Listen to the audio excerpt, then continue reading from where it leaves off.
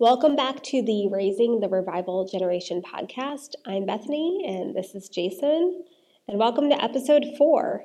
If you haven't done so already, you can take this time to subscribe, follow, heart, share, all those things that come with social media. Yeah, and if you haven't done so already, we are giving away a book. It's How to Dominate in a Wicked Nation by Jonathan Shuttlesworth, and you can go ahead and find our post on Facebook or Instagram that's titled Episode 3 Giveaway. You did good. Thanks. I did it. I did the intro. Took 4 episodes to get to that point. What? No, nothing. But anyways, do you have anything else you want to do? Or is it my turn? It's your turn. Oh, okay. So the way these podcasts work is when we sit down, we normally sit here for like 10 minutes trying to figure out how to start, and then we try to figure out where we're going. We're like Michael Scott. And yeah, sometimes we start talking without the destination, the end destination being on the map. So we kind of make it up as we go. Mm-hmm. But I wanted to start this episode off based off of our last episode where we talked about putting God first in your family and being really seeking Him, and how that opens up the door for God to become first in your kids' life. This is essentially what we were talking about in the last episode. But I was just reminded of the story of Samuel, mm-hmm. And so and I was thinking about this in parenting, is that Samuel is born and his mom brings him to the temple, and she gives him to the priest because she said, like, God, if you give me this child, I will give him back to you.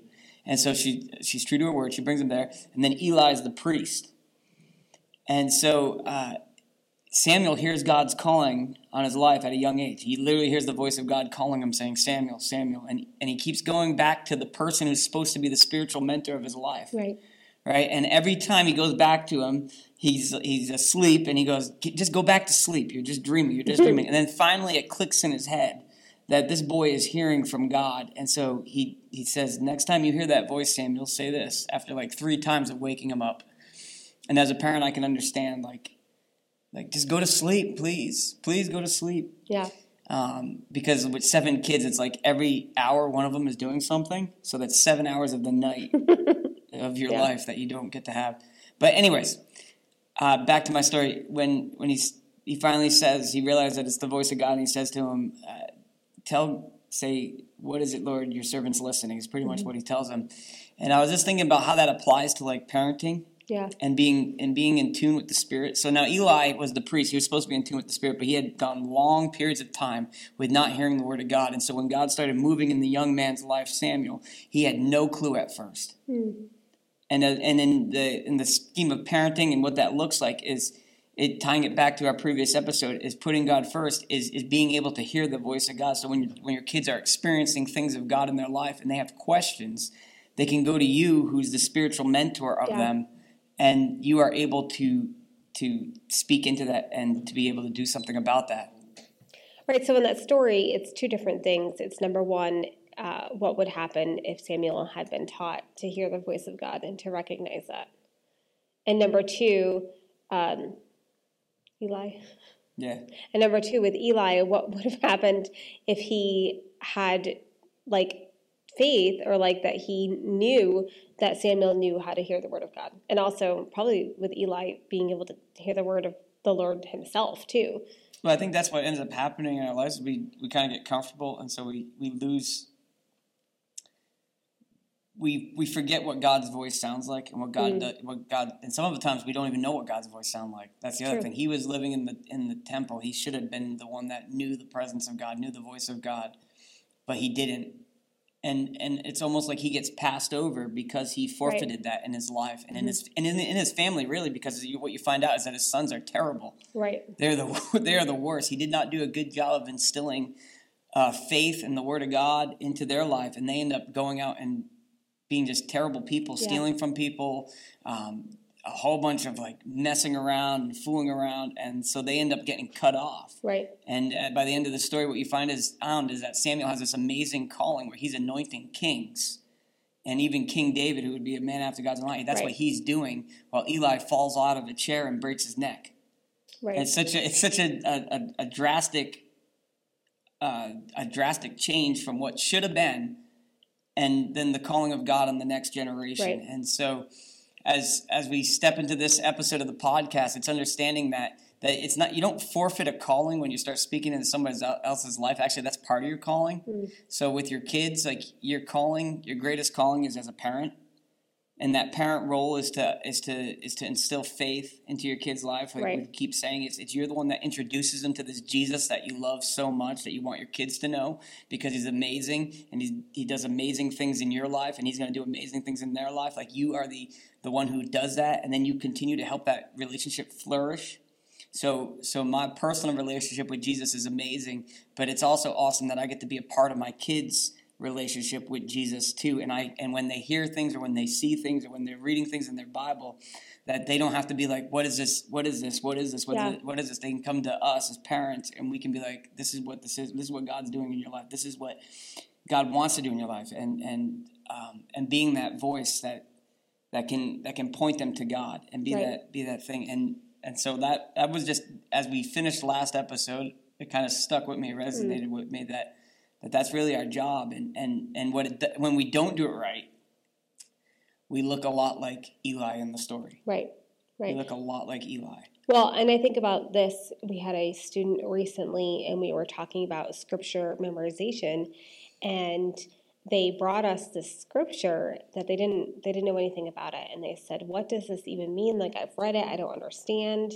Like, first of all, we were not only did they read it, they said they memorized it. They memorized it, yeah, which is funny to me. And we were impressed that they were doing that and that they were in their Bible. But this is a student who comes from an unsaved family. He's the second one. His grandmother is saved, but he's the second one really, and in his immediate, he's really the first one to be saved, and so he doesn't have parents who can guide him in scripture.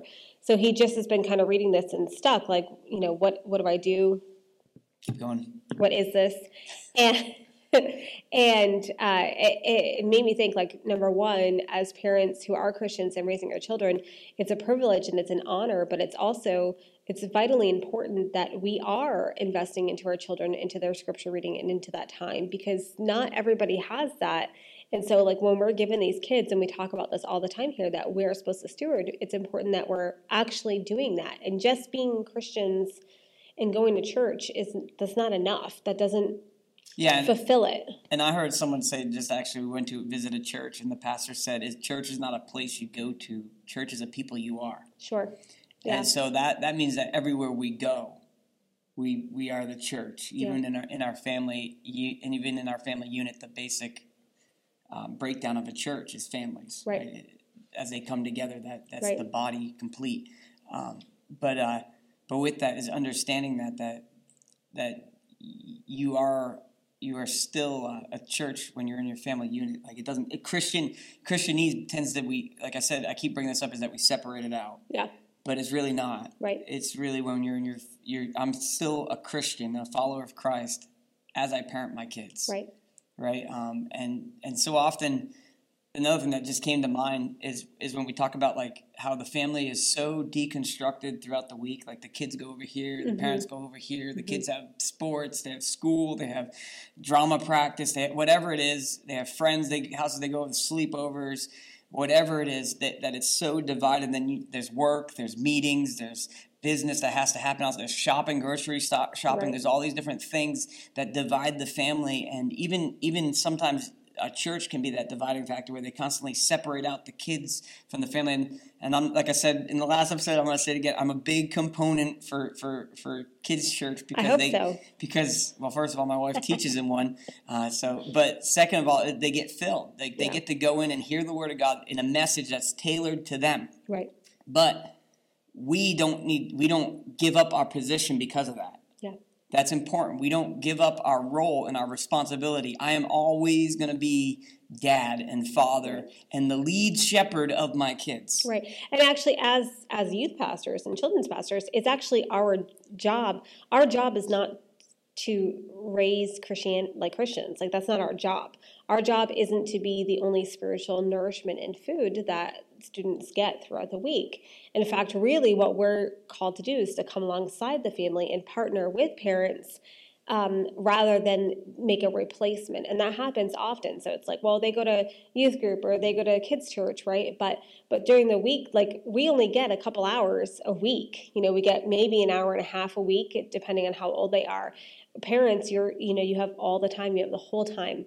And so pastors, youth pastors, children's pastors, we just fill a very small spot, and we're not supposed to be the spiritual, the main course. Right. That's not our position. It's like food, right? You don't just live off of a 1-a-day pill. Right. Right. That's a supplement. Right. It's something you take along with a meal. The meal is what you live off of. That's the essence of how you live. You don't just live off of pills. Right. And so as ministers, it's not superseding the parents' role. I mean, sometimes we have to step in just because we have a lot of kids who are in church. Yeah. They don't have fathers and mothers. That's the majority of our personal ministry. But if you're a father and a mother who believe in Jesus and you're like a believer, a Christ follower, then the church doesn't. We don't supersede that role as ministers. Actually, we come alongside. Right. And that's really what it is so I'm the head shepherd of my flock, which is the Klebes family. Amen. And Christ is the head shepherd, and I'm following him, right. And I'm following in his footsteps for my family. It's the breakdown of church to like the purest form, which is me ministering to my kids. Right. And that's really what it is. And so I think about history, right? And when they had like the Industrial Revolution and all these kids are being neglected, and there was a big void and gap in the family unit was what kind of when Sunday school kind of came along, because you had all these kids who were like orphans and street kids and really neglected, and they needed some kind of biblical instruction because it was neglected. Yeah. It wasn't the way God intended, but it's the way it happened because of mankind and our fallenness. And so they come along and I forget the name of the guy who makes Sunday school a big thing. And you don't remember either, obviously. No. So there you go. But not my forte. But what we did is we took what was a substitute for the way God intended, and we made it the model. Right.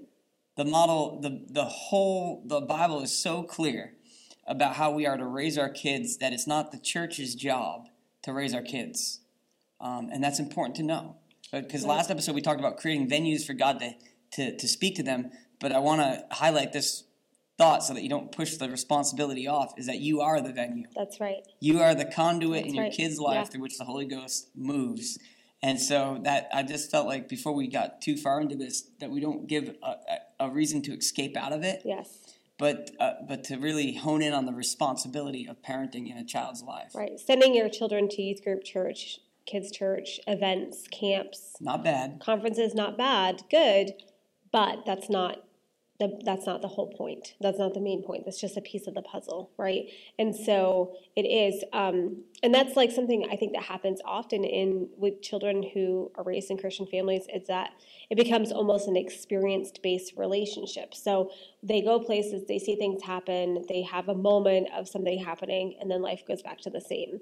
Right. And it's, something that we see, especially in youth ministry, we see the hype for a conference, right? And then these kids get passionate and they get sold out, and then it drops. And then they wait, and they'll be like, oh, I can't wait, next year for this conference because God's going to move. And like, well, God can move now, and he wants to move now. And so how do we facilitate that? And that's the question is, as parents, how do we facilitate this during the week, during their time, during their everyday life, beyond place to place? Yeah. And so, it's being able to cultivate that culture in your house. Actually, that's really what it comes down to, is that if we could really get back to the biblical model, right, then when it says to train a child in the ways that he should go or they should go, that begins at the most basic unit, which is the family unit. Mm-hmm. The church is a family of family, meaning that its whole body, the fulfillment of the body, is made up by individual family units and structures, and the strength of those family units and structures matters, because that's the strength of the church. And a thing that I like to say when I speak to parents, the few times I get to, is that we have the greatest spot in our kids' hearts, because they love us. Right. So what I say is weighty to my daughters, and it's weighty to my kids, because I have the most real estate in their heart. Mm-hmm. And because of that, the way I respond and the way I treat them and the way I say things matters to them. Now we get a lot of kids who come from broken families, and just the whole mess that comes with the brokenness leaves them broken inside because their parents have so much real estate in their heart that it just tears them apart to see the division, see the hurt, and see all those things happening. But understanding that because we have the most real estate in their heart, we have the most opportunity to speak life and to help them grow spiritually. It's not a speaker at a conference. He might give them the tingly feelings of and they might feel the presence, but we actually get to instill it into their hearts. Sure. And when you think about like the parable of the sower, right, it says that the man, he goes out and he throws the seed, which is the gospel, and lands on the different soils. Yep. Is that we have that opportunity to do that in our kids' life, but also we get the opportunity to till the soil. Right. Not everybody gets to have the opportunity to till the soil in someone's life, but we do with our kids. Right. So we can harden their hearts by our attitudes and by if we're hypocritical in the way we do things, or if we're one way at home and then when we go outside the home we're completely different. Mm-hmm. Like that is an opportunity to harden their hearts. We can quench their faith by being negative all the time, or by even not. I mean, you can quench your faith a whole bunch of ways. You can throw water on the fire easily. A lot of people do that, but very few people get the opportunity. Like when you're talking about conferences, you can send them to the conferences, and like I said, those aren't bad. But you got to remember the responsibility of being a parent is to till the soil. Right. So you remove the weeds. Yeah. You break up the thorns. You break the hard ground through love, because you have the most real estate on their heart, but you also have the chance to cause callous. Right. But that's why Paul says, he says, don't be overbearing on your children, because you might set a standard that they can't meet, so they're always constantly feeling like a failure. Sure. And rather than running towards God, this God that you proclaim, they run away from God because you've been so hard. Yeah, it's too much. It's Jesus says, take my yoke upon you because my burden is easy. Right. Like we need to make that easy for our kids. Right. Well, it's like what we're talking about at our church right now, what our pastor just preached about this Sunday, is that a lot of times you have evangelism, and then right from evangelism you want to go into discipleship because that's our next steps, right? But what he talked about this week is actually in the middle, there's something actually that we miss in the middle, and that's fellowship, right? Because if you think of a newborn baby, and we've had a lot of them, right? What does a newborn baby need? What do they crave? What do they desire? Well, they need someone to hold them. They need love. They need someone to feed them. And they need somebody to change them. That time, they need that connection. Babies thrive, especially off of like physical connection, right? And being close to their moms and being close to their dads. They don't need anyone else. They need mom and dad, and they need that fellowship. And so when you think about that in regards to our children, right? When they're young, they need that fellowship of like creating that foundation and creating that soil. And that's love, and it's connection, and it's gentleness, and it's patience, and it's, I think, even like joy and wonder. I think it's pretty much all the fruit of the Spirit. It's all of it. And I think of like specifically of like joy and wonder. You know, a lot of times kids are hard. You know, they are hard. They do things that frustrate you, and you're like, why can't you just listen? Why can't you just do this? And a lot of times we miss joy in raising our kids and just like who they are, and the wonder that we have these little human beings that like are entrusted to us. And the idea that each one is uniquely made. Mm-hmm. So God called Samuel by name, and he's calling each one of our kids by name. Like mm-hmm. he has a specific, unique calling to each one based on their character. And I remember when Adeline was really little, she was so defiant. And we always used to say, she's like Gyra Mercy now. Yes, we used to say that when if we could get that so that she believes in God, she would be so resilient and defiant in her faith that she wouldn't listen to anybody but God. Right. And that's what we're seeing now. It's what we're seeing, yeah. Yeah. So that became a reality, but we didn't squash it. But we saw it as a character, not a flaw, but a strength when it's honed in the right direction. Mm-hmm. And so that's really understanding like who your child is, right. and cultivating that in their life, so that it's not a character flaw, right? But it's actually a strength that needs to be redirected in the right place. And when you have the streams of the Holy Spirit flowing in their lives, that's what it becomes. It becomes a strong a strength in their life. So Adeline is very defiant in her faith. Right. So if things come against it and they go against the word of God, she just doesn't accept it. Right. She is firm in her foundation. Well, and I think of Asher too. Asher is 9, and his personality is he's a people pleaser. Asher wants acknowledgement. He wants people. He wants to please people. He wants approval. He wants approval. He wants to be around people, and that's something that could go really, really good or really, really not good, right? There's different directions. So it's our job to be able to take that and to cultivate that and to create it into a healthiness, right? And be able to work with that. And that I can't wait to see where that ends up, even though sometimes it gets like a little bit frustrating. Yeah, and we know Lila's very nurturing. Lila's very nurturing. In the Mary and... But sometimes a little bit too much, though. In the Mary and Martha situation, she's a lot like Martha, where Adeline is very much Mary, and you can see it even in the way that they argue with each other. I remember that, though, in a time when they were younger, maybe like 8 and 10, and the friction that caused. And I remember being so frustrated and in prayer, like, God, like, I don't know what to do with these girls. Like, they just argue constantly. They're best friends and they argue, and they're best friends and they argue, and what do I do? And I remember the Lord telling me, he said, you are raising a Mary and a Martha. And so in that, I need to treat them differently. I need to treat them as who they are and not just one thing across the board. So, and that's very much the case, especially with those two. But I'll say, the other kids too, and how every child needs a unique plan to them, right? And we do that. I was just going to say, it's unique even in the callings of the Bible. Sure. Right, so Samuel's called. Mm-hmm. Eli was called to be the priest. He neglected that. So Samuel comes along as the prophet. Right. And he's the voice of God, and he hears God, and he walks with God, and he's almost like mystical somewhat. Sure. Like when you get to like David and Saul, he just kind of appears and disappears and appears. But anyways, he's called to do that. But each person, and then he's called to anoint kings. Yes. But David has a whole nother calling. Yeah.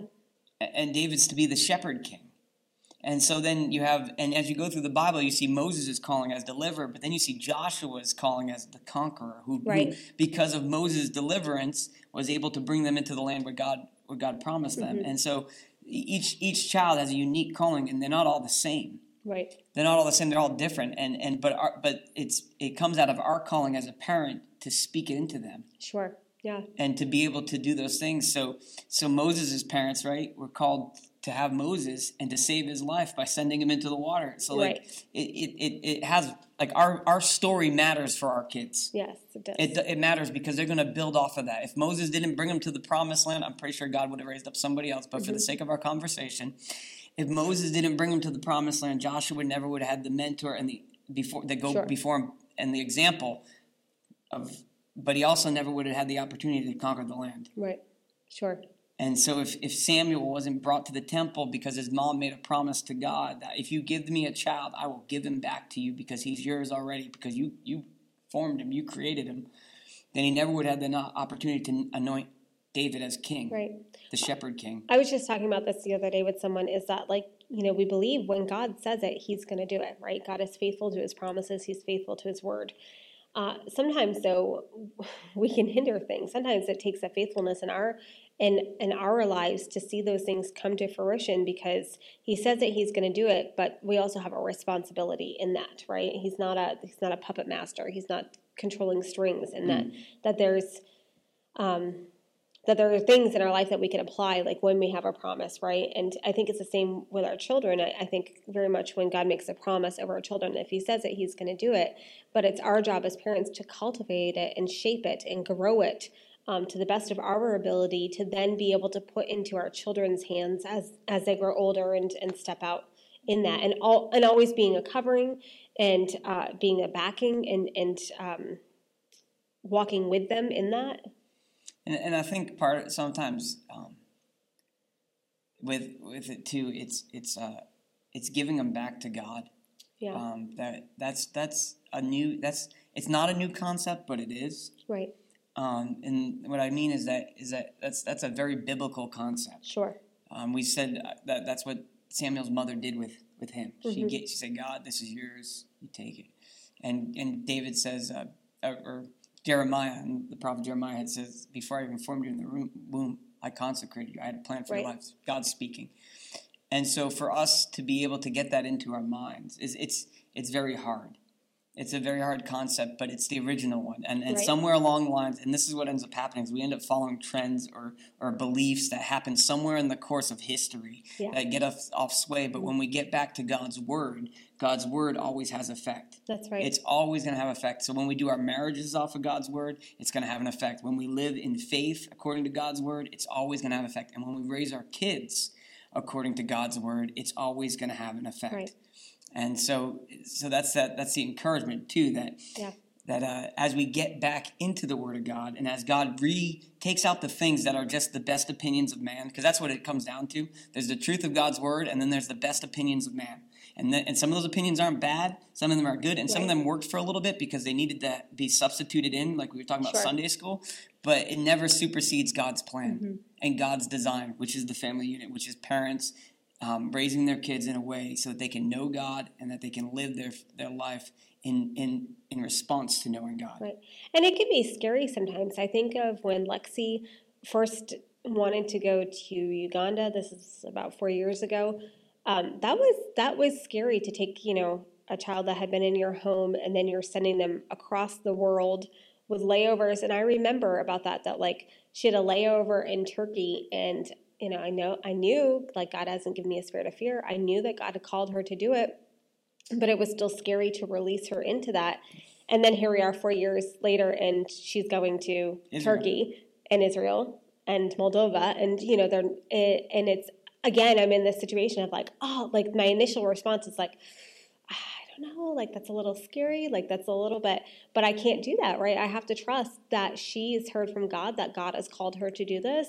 And in that, I have to support her and walk with her along in that, because we've taught her to hear from God. And so therefore, when she hears from God, we can't be like, oh, well, no, that's probably not it, right? We have to be able to trust that. And it's scary. Yeah, I remember there was a boy that came and asked if he could date her. Yep. And so this is a story. She was going to be so mad at us. Just being practical. And my response was, I've done what I can to raise her so that she knows God and knows God's calling on her life. So I trust her to make this opinion. Right, sure. To make this, to grab this. And that doesn't mean you don't give guidance. Sure. Or even correction. Or no. On occasion. Yeah, but you allow them to walk. Like we've instilled in her as parents the tools that she needs to make the best choices for her life. Right. We can't make the choices for her. Right. But we've instilled in her a love for God, the Holy Spirit's in her life, and so she has everything she needs to go on from there. And if she asks us for our opinion, we try not to be opinionated. That's hard. That's hard for anybody. And especially when you see things coming down the line, like that's the other thing too. As parents, you have foreknowledge and foresight. You can say like, this isn't going to work out so well, but instilling them the wisdom and the knowledge of God, and to seek God and to allow the Spirit to work through their lives is a very important aspect, because at some point they're going to be on their own walking, and we might not be here, but God, and God's Spirit is still speaking to them and directing them. And so that's part of cultivating that in their life. I think that's something that we've learned from my dad when you talk about like one generation to the next, is that there's been times. Okay, sorry, I thought the camera just stopped. That's the ice. There's been times in our life where, in situations where I think my dad has really wanted to give his opinion and saying like, hey guys, like this doesn't seem right, there's something going on here, whatever, but he doesn't. He very much gently guides without inserting his own opinion, knowing the weight of his opinion, right? And so that's something that we've tried to apply with our now adult child is the same, is, being able to help her and make her decisions and help her in hearing from God to do what it is that she needs to do.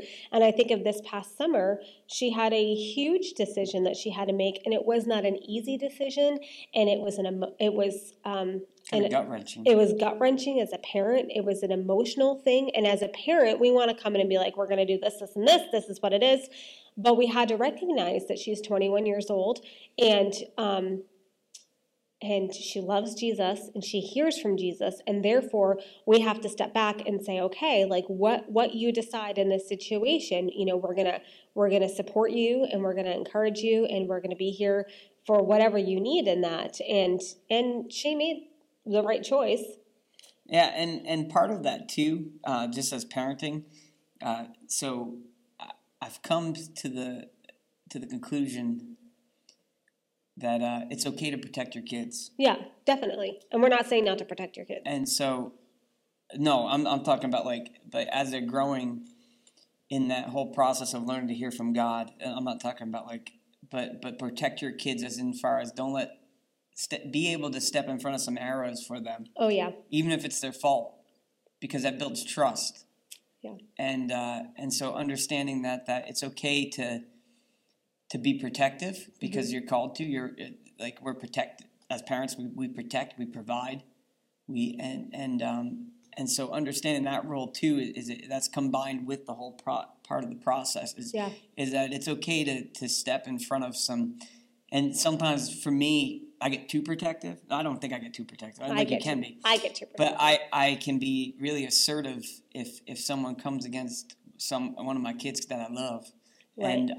And so it's allowing them to see like my dad cares about me enough to step in front of this one for me, and that builds trust and security. Sure. And so that also because it's easy just to throw people under the bus. Sometimes we do it with our kids, and that's just a fact. Sometimes we just do it with our kids, even if they're being like obnoxious. Like it's okay to defend them.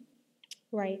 It's okay for them to see that you love them and for you to step in and protect them, because that's gonna open up the door. And they don't have to.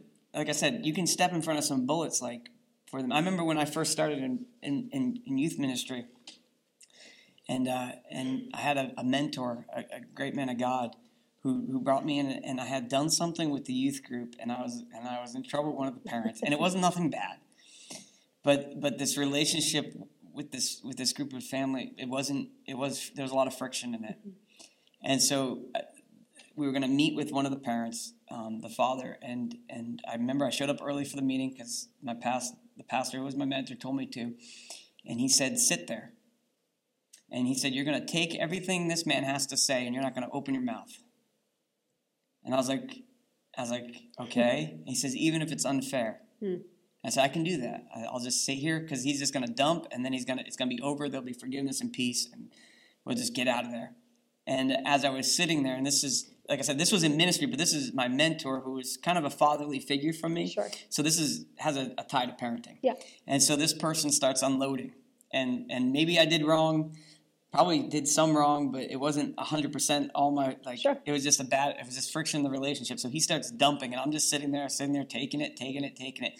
And then finally, this pastor friend who was my mentor had more at stake in this relationship with this guy than I did. Right. Stood in the middle of us and said, that's enough of that. Right. And he defended me. Right. And he protected me. And that liberated me to know that underneath his covering, I was safe. Right. And I could do things. You're backed. Yeah, and I had his protection as parents. That's what we they're under our covering. Amen. So we have to protect them, and we, even if it means standing if they did something wrong, right? There's consequences for wrong, but it's not allowing them to be abused or trampled on just because they're kids, because they're yours. Right.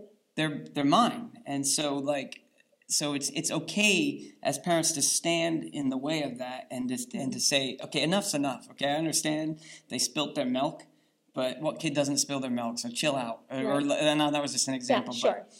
But well, we had that in a situation once with Lexi where we were in a meeting with parents talking about their child, and in the midst of it, out of frustration, one of the parents says to me, "Well, do you know that Lexi messages and swears?" And at that point, and we haven't shared much about Lexi's story, but she had only been with us maybe 6 months. I'm not even sure.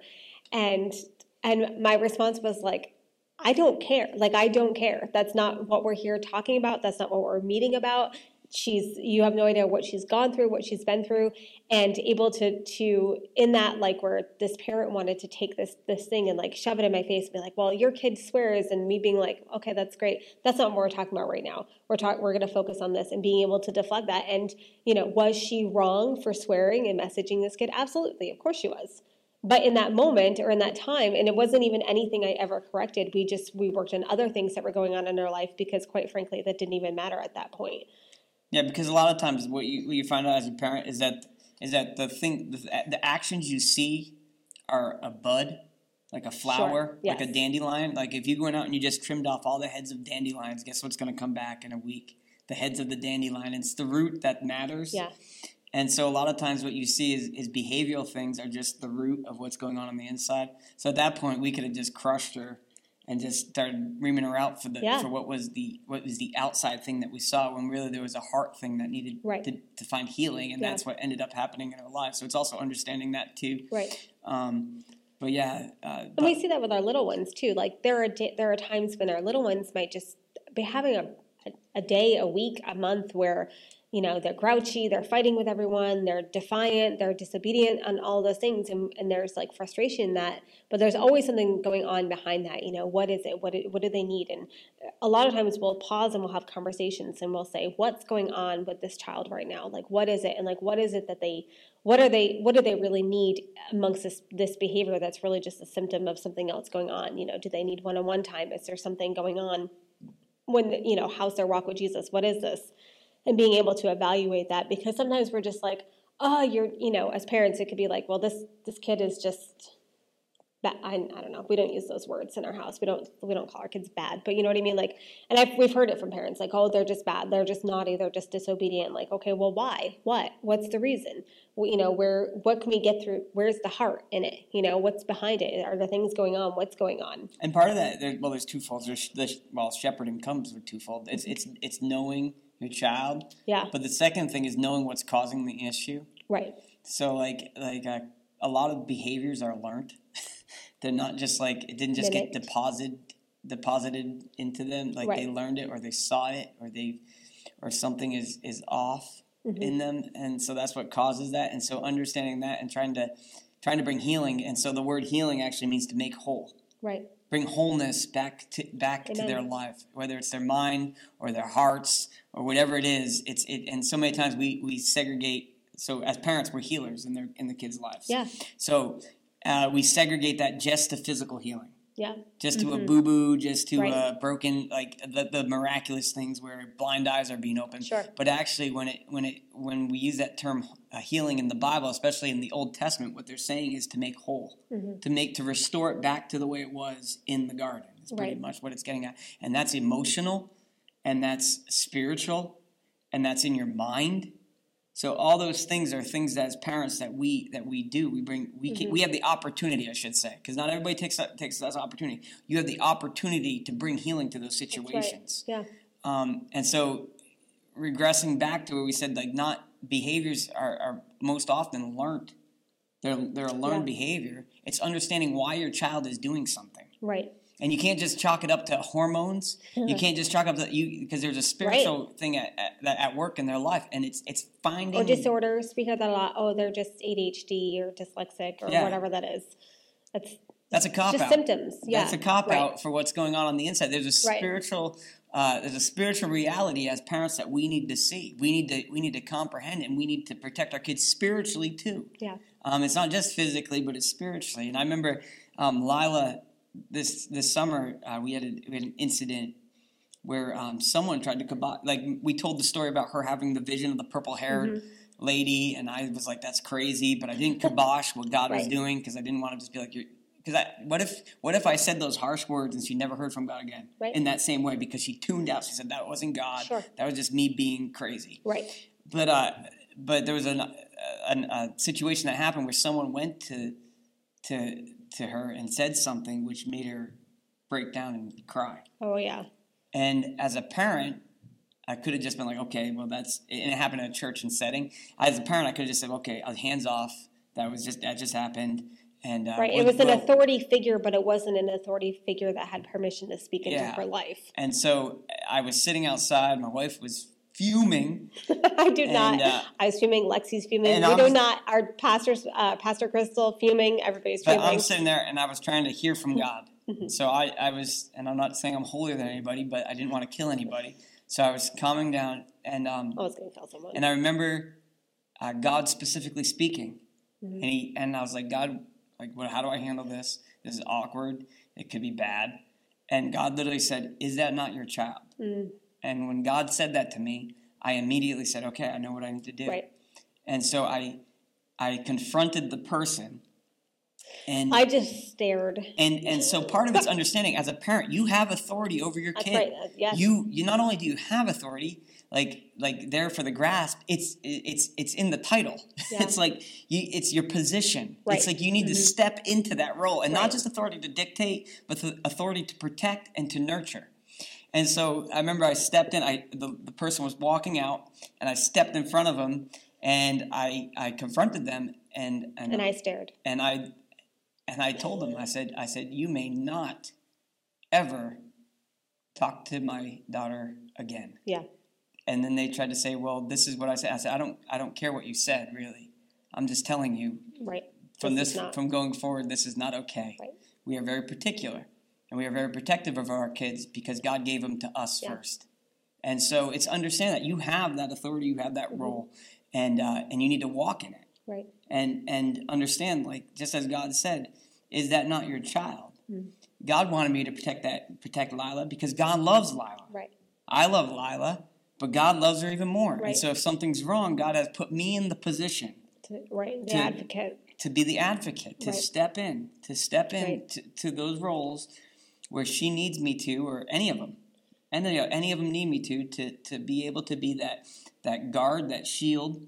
And just so you know, we've gotten to the society where confrontation is bad, and I disagree with that because Paul makes a point of confronting Peter in front of everybody to bring about correction that it's going to be good for the church. And so, Jesus confronted. Yeah, he flipped tables and made a whip. Yeah, but I guess I could have done that. But he didn't. That would have been a little he confronted. But he also confronted the Pharisees.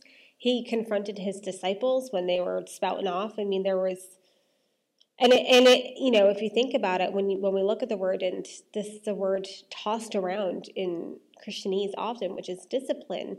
But discipline means to disciple. And so when we think of discipline, we think of, put your nose to the wall and grounding and, but it's not actually not what it is. It's discipleship and it's discipling. And so if we look at how Jesus modeled discipleship with his disciples, we can take note with that. We can be protective over them. We can also allow them sometimes to say that, to learn and to grow. And that's the discipleship aspect. That's what it is.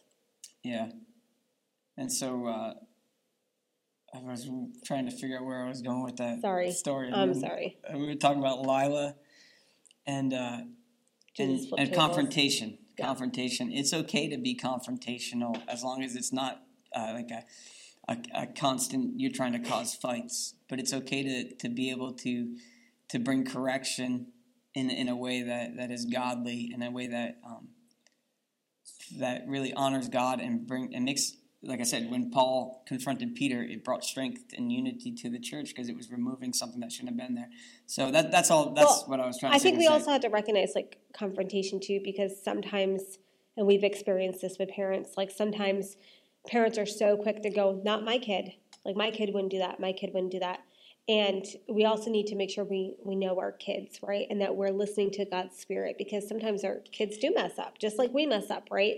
And so no kid is always going to be perfect. And sometimes there are situations in their life where something happens outside of your home or whatever, where you do have to say, well, sorry, buddy, this is a natural consequence of what's happened, but I still love you, and I'm going to walk you through this, and I'm going to help you through this, versus I'm going to take away all the pain and that's not my kid, and I'm not going to recognize the things I guess that need growth in my kid. I guess it's balance. understanding when to step in, because if it's something that they did wrong and there's a natural consequence, that's just it's versus a situation like our daughter where she did not do anything wrong. Yes, and that's not just parents talking. That is truly she didn't do anything wrong, and this person did not have the authority to speak into our life. And it was more the confrontation that happened was because I wanted to be the spiritual protector of her. Yes.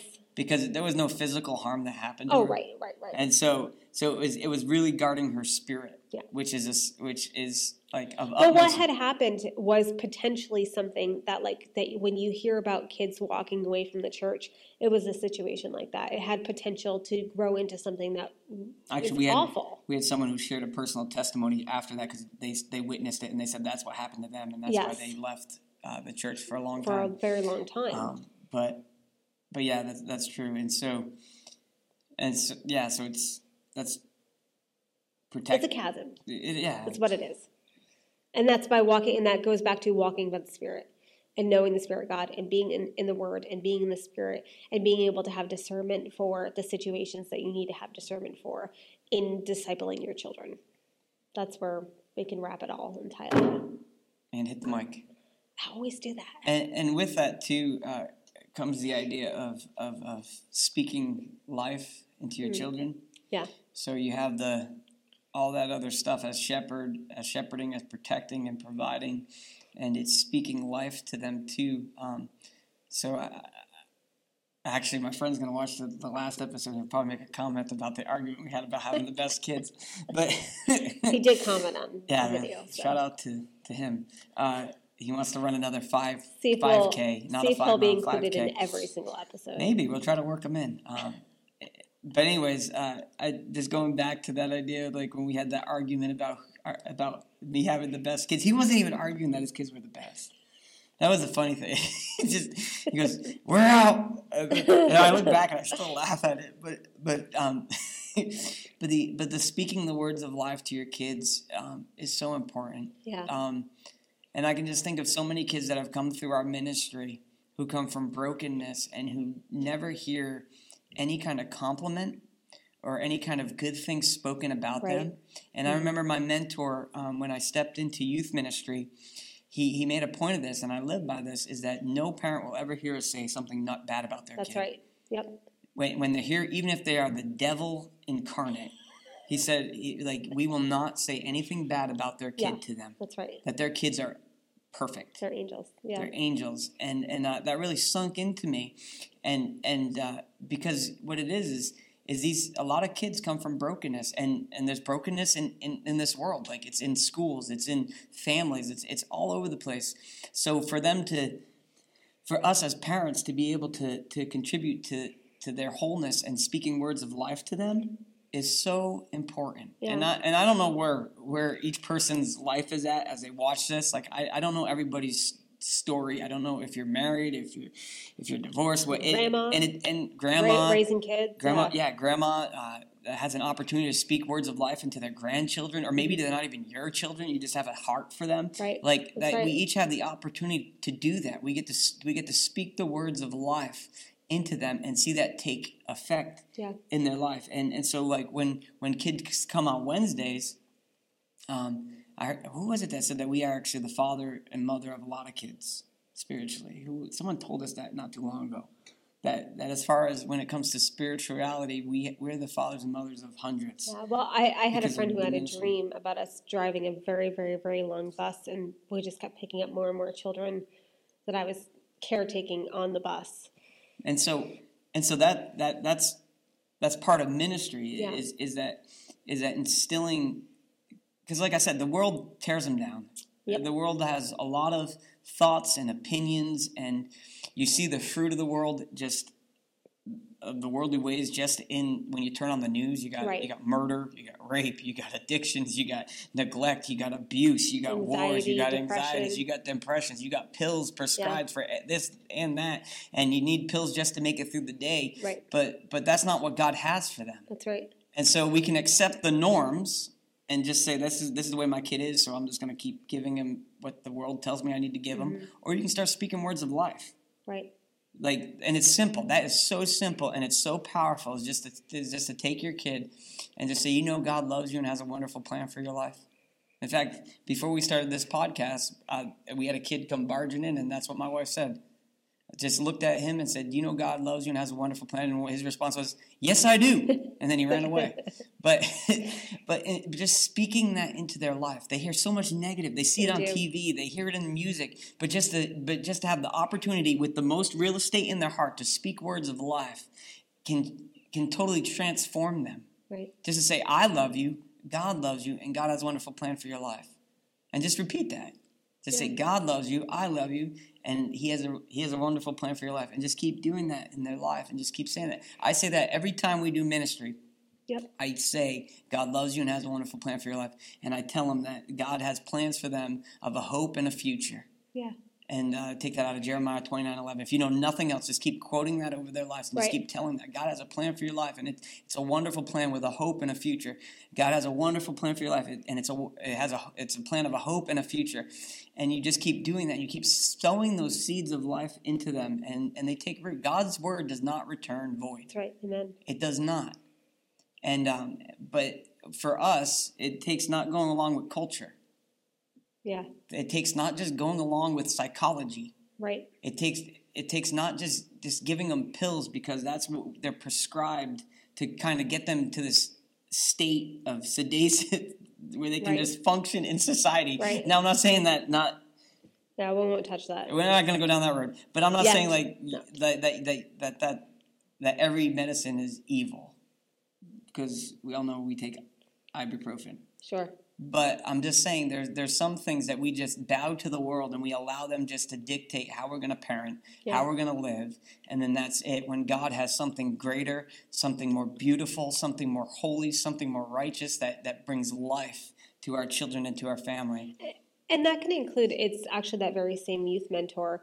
I remember overhearing a conversation that he had with another parent, and it was about teenagers. And especially when you have girls, you hear, oh, well, just wait till they're a teenager. They're not going to talk to you anymore. They're gonna fight with you. They're going to be interested in boys. They're not going to want anything to do with you. And I remember him saying, no, I'm not accepting that. That's not how my teenagers are going to be. And I don't believe that we have to be doomed, from the time they're 3 to believe that, our kids are going to grow up and there's going to be this great separation and that they're going to hate us and that they're going to give us attitude.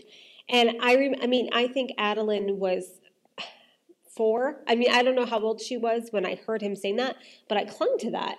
That I wasn't going to speak death over my child and death over our relationship, that someday when she grew up that she was going to want nothing to do with me as her mother, and that we were going to always be fighting and at odds. And it was something I just said, I'm not doing that. I'm going to speak life over it. In fact, that we're going to have a great relationship when they're teenagers, and that my kids are going to talk with me, and that they are going to allow us to invest into their lives. And we're not there. We don't have all teenagers yet or grown kids yet, but we're on our way there because and I won't allow other people to do it either. Because in public, you get that a lot. Again, especially with girls, I don't know why, as if a teenage boy has never had an attitude before.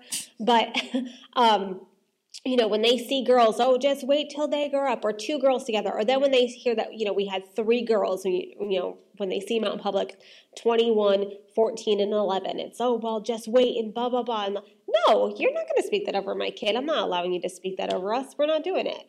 And I don't know, that was like monumental for me, that the realization that I didn't have to have that it doesn't have to be that way, even though, Disney Channel and whatever tries to show us that, kids are always going to have attitude and they're always going to think that they're smarter than parents. And really they are smarter than parents at any of that. And we're just not doing it. Yeah, and it's funny too, because looking back, like, you hear those things, and then it's kind of those same people who are longing for answers on how to raise their kids, or how to get a relationship with their kids, how to love their kids, how to do those things. And it's like if you're saying that and you have that mentality, then you're just gonna kind of go along with the world system. I have an amen section in my youth group, and it's my children. That's right. Because the opposite of that is they could just be saying, he's a liar. You don't practice that. But we had a pastor come up, Pastor Josh from North Point Bible College, to speak, and he commented. He said, you have an amen section. And I said, yeah, and they're my kids. It's like, right. it's good when I'm preaching the word of God that my kids are in agreement and they're saying, amen, amen, amen. Because like I said, they could be saying the opposite. Their hearts could be saying he's a hypocrite, he's a liar, he doesn't know what he's talking about, he's duping you all because we get to see him for what he really is at home. But they're not. They're not. It's a testimony of that this works. And I can't tell you, and I like to brag about my kids. Okay, so I'm not. Clearly, that's why we're here. But when we go out in public, or how many people come up to us and say, "Your kids are amazing." Are amazing. Your kids are so well behaved. And I agree. Like, it's not like I say, I don't go, well, you should see them at home, or you should see them when they're fighting. That's not what I say at all. They do that, but that's not who they are. Right. That's not the content of their character. Right. That's not their calling. And so it's if you want your kids like that, and this is why it's a journey, just so you know. It's a journey. We set out on this journey a few years back because we wanted our kids to know Jesus. Right. And the reason why they say amen is because I came to the realization that they are God's first. That's right, amen. Just like Samuel's mother. Yeah. I think it's Hannah. Who brought him to the temple. Yeah. And said, God, he's yours first. And then God honored that, and he raised them up to anoint kings. Mm. And so in our lives, it's remembering that they're God's first. And when they're God's first, you steward them. That's right. And when you steward them, you get to shepherd them, and you get to love them, and you get to see them grow in their love of Christ as you love them. And as you take up the most real estate in their heart, you're able to sow truth and love and joy and all the things that are in God's words and all the promises of God. And so then when you go out in public, right, then people come up and say, your kids are wonderful. And you're just like, I know. Yeah. And I know. The best. They're the best. and I bet you my friend will comment and start a fight again. No, but my kids are the best because they're my inheritance. They're my blessing from God. Just like to you, your kids are the best. And invest into that. Yeah, speak that to them. And speak that to them. And then next time you see me in public or whatever, you can come up to me and say, my kids are the best. And I'll say, praise God, my kids are the best. And right. We speak it over them. We speak it over their lives. And we speak it into them because and into ourselves. Yeah. That each and I'm just thinking, I have all these pictures of kids running through my head from children's ministry all the way up, and that God has a unique calling for their lives, and they are the best. That's right. Because they're called by God to do mighty things. Right. And you, as a parent, and us as parents, we get the opportunity to watch them grow and flourish in that as we fan the flames of the Holy Spirit in their life to do those amazing things that what I couldn't do, or when my life is done, like my kids are going to continue to do. And it's going to be beautiful. It's one generation declares or praises his works to the next, and then that next generation builds on that, and it only gets louder and bigger and greater. And chosen for such a time as this. Yeah. And that's the other thing, is that you and your children have been chosen for this time in history. And this is a pivotal, important time in history. Yeah. And we believe that we're going to usher in the last great revival. That's what we hear spoken, and that's what we believe. And that's what this podcast is all about. It's raising the revival generation, that these kids are going to go out, and that's going to be a great and mighty harvest that we're going to receive. And we don't believe in speaking doom and gloom and any of that. That's not what we're about. So we are speaking that we're going to see souls saved and on fire for Jesus, and that our children and ourselves, but our children are such a pivotal role in that, which is why what we do is so important. And with that too is there's two things. It's a grassroots. Yes. It starts in the home. Amen. Right. Because that's the only way that this works. That's the way God intended. Yes. So you can surrender your kids to other people, or you can be the priest of your home. Yes. Is what it is. That's what it is. It comes down to is being the priest of your home, the voice of God to your children. And so it's grassroots in that aspect, and it goes back to the Word of God. So it's very biblical. Yeah. It's very biblical for you to teach your child the ways of the Lord. That is very biblical. But it's also, so it's grassroots. It's also, okay, I found this on the web but it's also. Check it out. Siri is talking to us. They're listening. The government wants to know how to raise a No, child, they're right? like, But oh, we anyways, like to raise children. so the other thing was, I said it's grassroots, but that's also how you grow a church. That's right. You grow the most basic structure of it, which is the family unit. You grow Yep. that healthy, you grow it whole, and then that expands and it multiplies. And so if you want a healthy church, you start with families. Right. And then those families become healthy and they grow and they multiply. And then more families come. And that's really what it is. It's making the family unit whole and healthy. Yeah, that's right. And so we do that by raising our kids in a way where they know God and the Holy Spirit works in their lives to do what we could never do. We are parents, but we are stewards. That's right. Because ultimately, this is the funny thing. And they are blessings. They are blessings. But my son, who believes in Jesus Christ, is also my brother in Christ. They love to talk about that. Now, let that sink in for a moment, and maybe we'll talk about that on the later episode. That's right. But yeah, they're your brothers and sisters in Christ. Yeah. With God being their father too. Yeah. And so. Yeah. Well, thank you again for joining us. Thank you for listening. We recognize that this is probably a longer podcast than most, but that's okay because we talk a lot. So it's a good one. It's a good one. Yeah. We like having you a part of our journey, and we are praying that God will bless you. A longer podcast. Joe Rogan, and I keep bringing him up, not to give his podcast any. Maybe he could, if he wants to sponsor an episode. Yeah. Hey, we're all open for that. That's but anyways, right. But he does a 3-hour podcast, well, and so we're just taking up a little bit of your time. Yeah. But we think it's good, and we think it's of God, and we think it's going to bless your life and bless your family. And so we have some exciting things coming up. I think we're going to start bringing in some of our kids onto the podcast. Not all of them. Ooh. Here and there. Because, that perspective is good because we can talk all we want, but and maybe we've also thrown out the idea of doing a live video. A live video. So we would stream it live as you guys watch. I will say we have a couple things. In order to be live, we have some goals that we want to hit with our social media following. So, there you go. Keep that in mind. So that like, share, follow. Ring the bell. Ring the bell for notifications, or I know that there's a way to do that on Spotify. Which we have a lot of listeners on Spotify and Apple Podcasts. But go ahead and follow our socials. And again, we are giving away. The giveaway will be closing soon, but it's How to Dominate in a Wicked Nation by Jonathan Shuttlesworth, which really comes along with what we're talking about. It discusses the life of Abraham, and we want to bless somebody with that and send it, free of charge to you. So go ahead and find the post that says episode 3, and we'll say giveaway on it and how to give away and all the steps to do for that. And if you would like to sow into this ministry, in our link tree, there is an avenue and ways to do that as well. If you enjoy this podcast, if you want to become a sponsor, we're taking sponsorship as well. I didn't know that. Surprise. So there you go.